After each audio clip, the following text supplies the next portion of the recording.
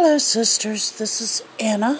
Thank you for listening in today to Feminine Fidelity. Forgive me, my voice is a bit off again. I'm still having some trouble with my thyroid, and that affects the quality of my voice.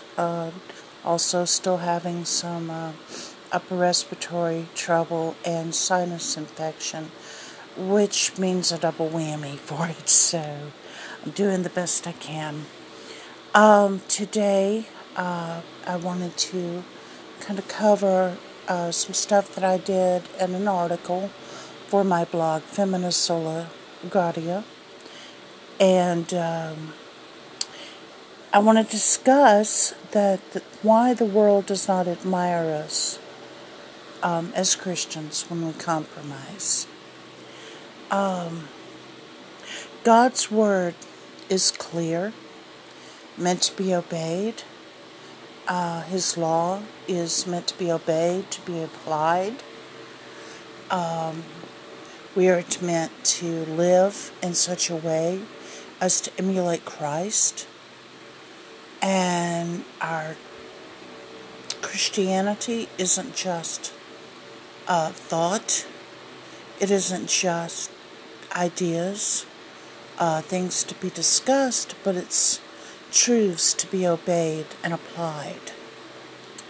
And so there are definite lines that we are not meant to cross. There are definite rules and commands that we are to obey. And even someone who claims to be an atheist can see this.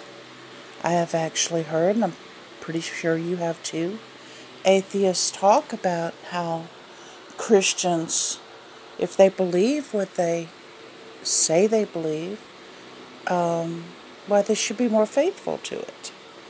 The world is faithful to its ideology, and God calls us to be faithful to His commands. Jesus tells us, sisters, that if we love Him, we will obey Him.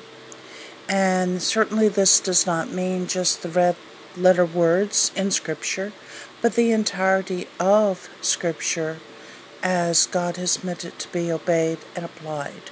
The Old Testament is God's example to us. The Apostle Paul called it a school teacher. It's an example for us to look at and learn from and apply to our own lives.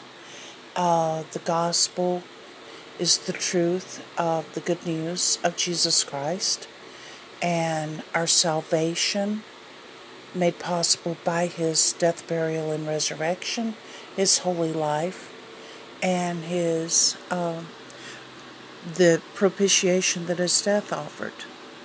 So we are to live that, and then, of course, the book of Acts tells us how the early church got started. It is a history, and then the books of the letters, the epistles to individuals and to churches are very, very practical. And Jesus' teaching, even in the Gospels, was very, very practical. There were things to be commanded and obeyed, just as in the epistles. Paul makes commands, Peter makes commands, James, Jude. There's things that they say that we are to do. They draw on the Word of God. In other areas, the law of God is what I mean, and show us how to apply it and live it. So this is what we're supposed to do in all areas of our lives. God calls us to be salt and to be light. Salt purifies wounds. Salt preserves. That's why you can salt down meat to preserve it. Light dispels darkness. And so that is what we're called to be. That's what the world needs.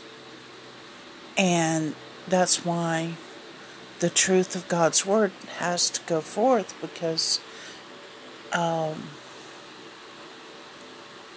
without it, the world is dying, and will continue to do so. And we need faithful Christians,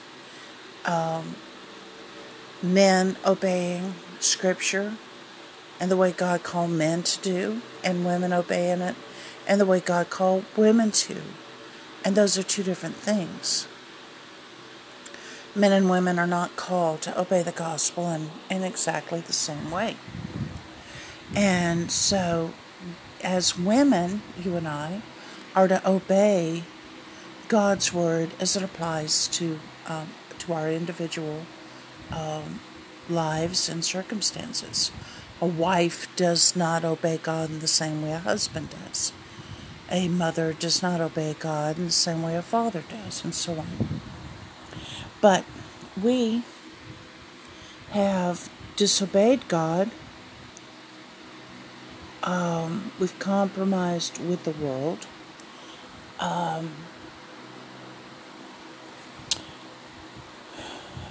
We are very often tempted by the baubles that the world offers, the glittery things, the success, the popularity, and so on that the world offers. And so we step over that line and we compromise.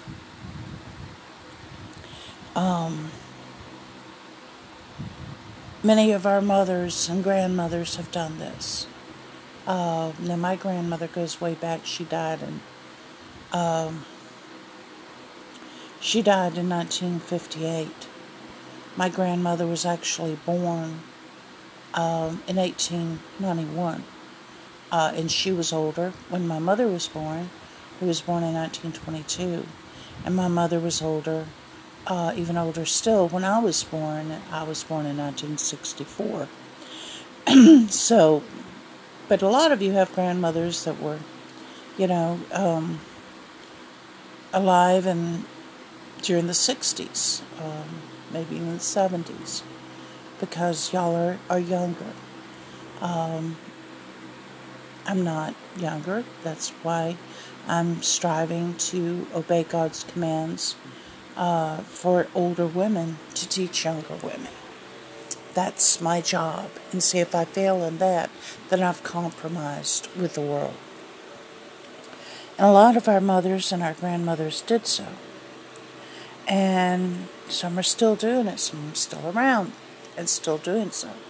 And maybe they do it without even realizing that they've swallowed the poisoned Kool-Aid of feminism, and it's Medusa-like strands that goes throughout all of our world, in many, many of our churches. Feminism taught us to despise the differences between men and women. Practical androgyny became very real, and what I mean by that is you don't have to cross-dress in order to sin through adapting to the life and quality, or let me rephrase this. You don't have to dress like a man in order to live like a man. And what I mean by that, it is a man's job to go out and earn a living and protect his family and provide for his family. It's a man's job. And yet, most of women today, and for a long time now, when our daughters are growing up, we ask them, well, what do you want to do with your life? Where do you want to go to college? What do you want to study? What do you want your career to be? Gone are the days when it was assumed that daughters would dress like women and learn the domestic arts like women, and marry and submit to a husband and raise up children unto the Lord and run their households and be faithful to their husbands and to their children, and faithful as a homemaker, and faithful to teach younger women and their daughters and the younger women in the church, being an example to them. Those days are long gone. And it's taken over by women who go to college, get in a lot of debt, maybe, and go have a career, maybe have a career until they're 30-something, then maybe get married and maybe have a child or two. Many of them still continuing on with their career while they're raising their children. They are taking on a man's role, and that's practical androgyny. Women in the military, women as police officers or firefighters, they are walking as men, acting as men, working as men, dressing as men. This is practical androgyny. So this is a sin.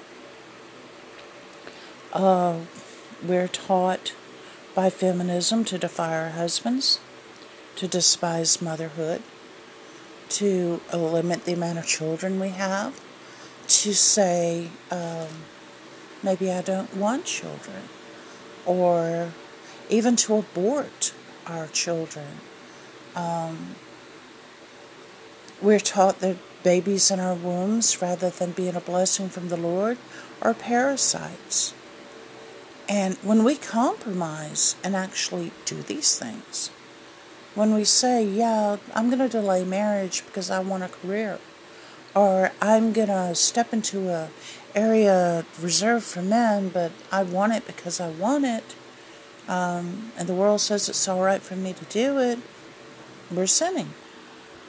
We're sinning when we decide that we, not God, open and close our womb. That we, not God, assume the right to say one child or 3 children or no children, or I'm going to kill this baby. Now, I realize there are some of you who have medical issues that will make it dangerous for you to have multiple children or many children, and certainly God, who is sovereign over your medical condition, understands that, but that is not even what I'm addressing here.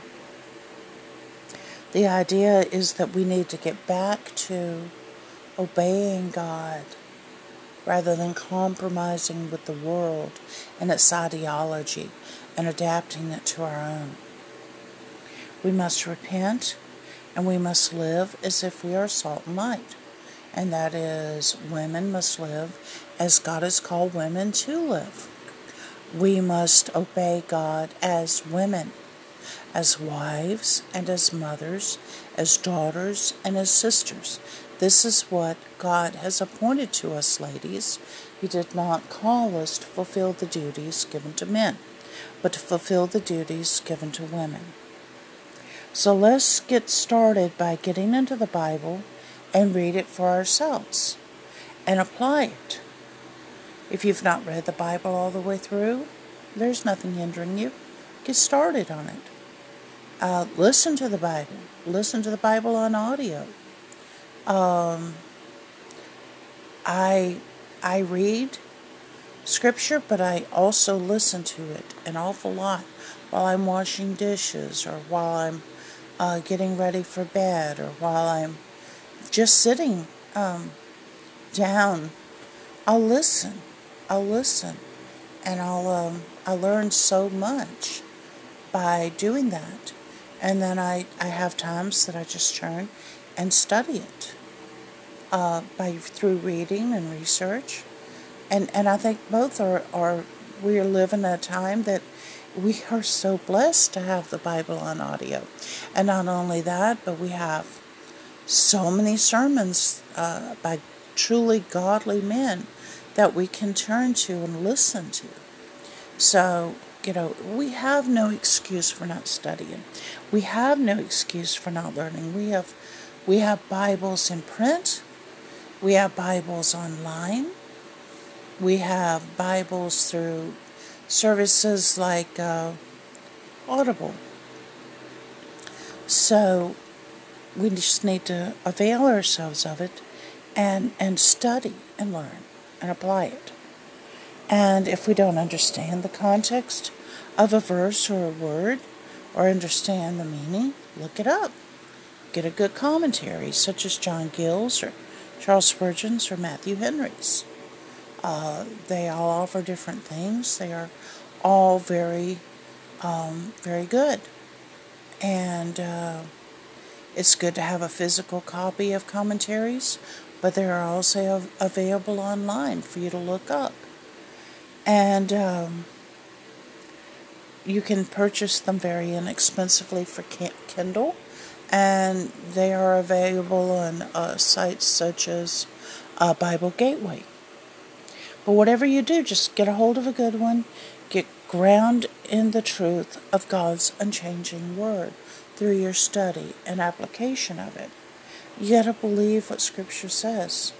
And sisters, for those who understand what I'm saying, what I mean is you've got to get in there and say, what does God actually say? What did the Church Universal actually believe? Before, say, Darwinianism told us that, evolution was the right way. How many churches compromised with that so that theistic evolution in the form of so many different adaptations of that came about, such as the gap theory or the day-age theory, and I'm not even up with all of them, but theistic evolution is a sin. God said 6 days, He meant 6 days. He said 6 24-hour days, and that's what He meant. And if you want, research it yourself. There's very definite meanings to what He said. And He said, the morning and the evening. He's talking about 24-hour days. So we got to believe it, not just study it. And then we have to apply it. We have to believe what God says about submission, the duty of a wife to submit to her husband. Then we have to apply that to our own life by actually being submissive to our own husband. We have to believe what God said about children being a blessing. We have to apply it to our own lives by seeking to marry and to give birth to children and to raise them for God's glory. And so we've sinned, sisters, when we don't do these things. We've sinned by stepping over the line and saying God's word's not good enough for us. We need to compromise with the world. And we didn't want to be embarrassed more than we didn't want to dishonor God, and that is sin. We didn't fear God, we feared man. And we need to repent of that, and may God forgive us when we do.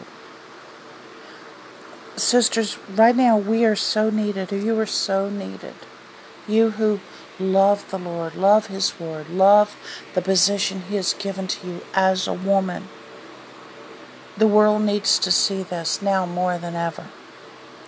The world needs to see you honor the Lord by honoring your husband, by obeying Him, by being a keeper of your home, by showing the world the glory of home-centeredness, by cooking and cleaning, by canning, dehydrating, by not just slapping a meal on the table, but menu planning, raising garden, or going out and shopping well for God's glory.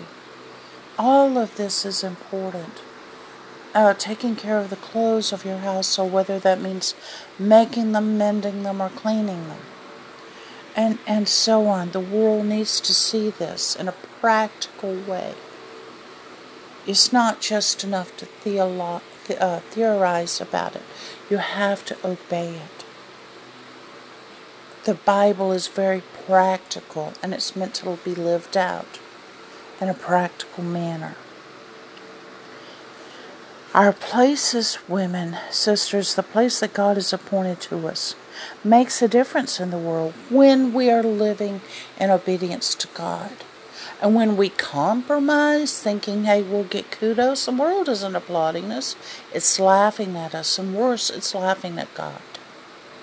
We are dishonoring God and bringing Him shame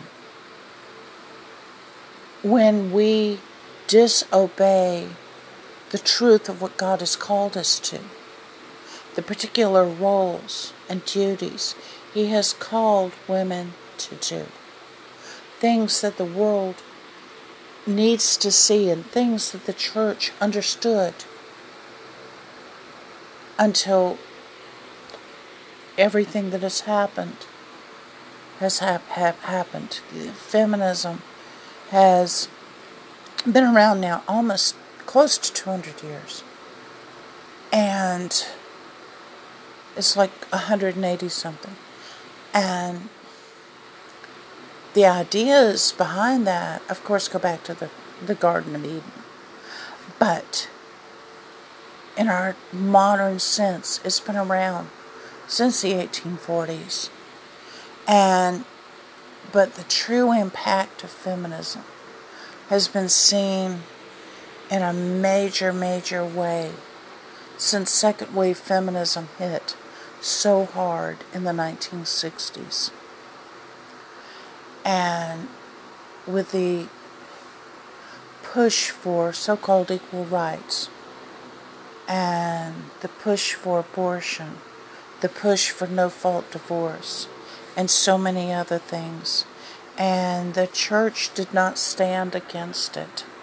And so they let all of this evil impact the church, and you see it in so many denominations. And even in the more serious, the more studious, the more conservative denominations, it's made its impact in very, very sinful ways. And for this we must repent. And yes, we need men to lead the charge, but sisters, you are so needed. If you're an older woman listening and you're not teaching younger women, repent of that and start teaching them. If you're an older woman who has not done this, please get in the Bible and make sure you understand what God has called you as a woman to, and go teach your younger sisters. And don't compromise. Remember, the Bible says that God holds teachers to a higher standard, because what I'm teaching my younger sisters, if they do it, and I have taught them wrong, God's going to hold me accountable also. So be very careful, but learn and teach. And if you're a younger woman and you have questions about what I'm talking about, what do I mean feminism has poisoned everything? What do I mean that it has impacted the church in such a drastic way? I welcome you to contact me. I can point you to some excellent resources. I can answer some of your questions. You can go to my blog, Femina Sola Gratia. I have an entire page devoted to feminism, what it is, what it did to the church, the compromises it has led to, and what we're supposed to do. And I have many articles on there. The Transformed Wife, she and I don't agree on some theological points, but her teaching on homemaking and being a wife and a mother, she overall does really well on that.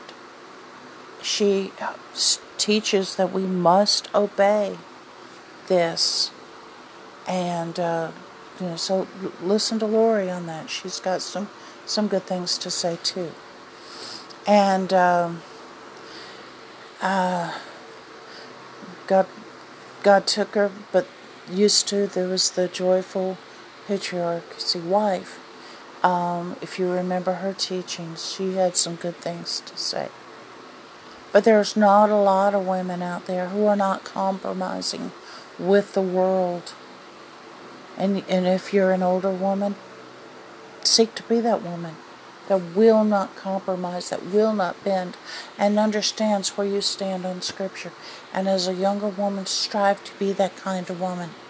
Strive to be that kind of wife and mother and homemaker. that kind of sister and daughter and wife and example in your church. Okay, sisters? The world isn't applauding you when you fail. The world isn't applauding you when you compromise. The world is not applauding you when you twist scripture. Oh, they look like they are, but they're not really. They are laughing at you because you don't really stand on what you believe like they are doing. They stand on what they believe. You must do the same. So stand on God's holy and unchanging word, okay? And if you haven't been doing so, repent and start doing so today. And as I said, if you have questions, reach out to me. If you have questions, go to my blog, Femina Sola Gratia, and look it up, read it. All the stuff on feminism. And I'm praying. I pray for y'all. I do, sisters. I pray for y'all. I pray that you may be women unto the Lord who live as God has called women to live. I pray to see the killing blow to feminism. And I want to be a part of that. And honey, I want you to be a part of it too. So let's honor God. Let's obey God. Let's serve God. And let's do so in our positions and in the areas of life that God has given you and me as ladies, as women, as mothers, as wives, as daughters, and in this day and age, as a single woman, if you've not yet found a husband, God still has duties for you, feminine duties, not duties that are pseudo-male. Okay, there's a very big difference. I love you, ladies. I'm praying for you, ladies. If I can help in someone, let me know. And please pray for me. Pray that I continue to strengthen. This past year and a half, I have been so sick and dealt with just one physical condition, one physical health issue, one illness after another. And I'm still weak, still struggling with, as you hear, with my voice, still struggling with energy levels and with the ability to walk properly. I'm still struggling with all of that, so please keep me in your prayers, and please keep us in your prayers financially. This last year and a half has hit such a severe blow in our family, and we have a move coming up in the next few months because my son has been asked to come to a church in Kentucky, and he's going to be a pastoral student and a pastoral mentorship under 3 elders there. And going back to the way that God meant churches to train young men. That's what they're doing. We'll be doing with Tristan. So please pray for him, and please pray for us, me and my daughter, who will also be moving with him, because we live with him. And I'm praying for y'all, and I'm here for y'all, for prayer, and if I can do something, let me know. Until next time, do all that you do, sisters, as unto God, and for His glory, always. Okay? Bye-bye, y'all. Bye-bye.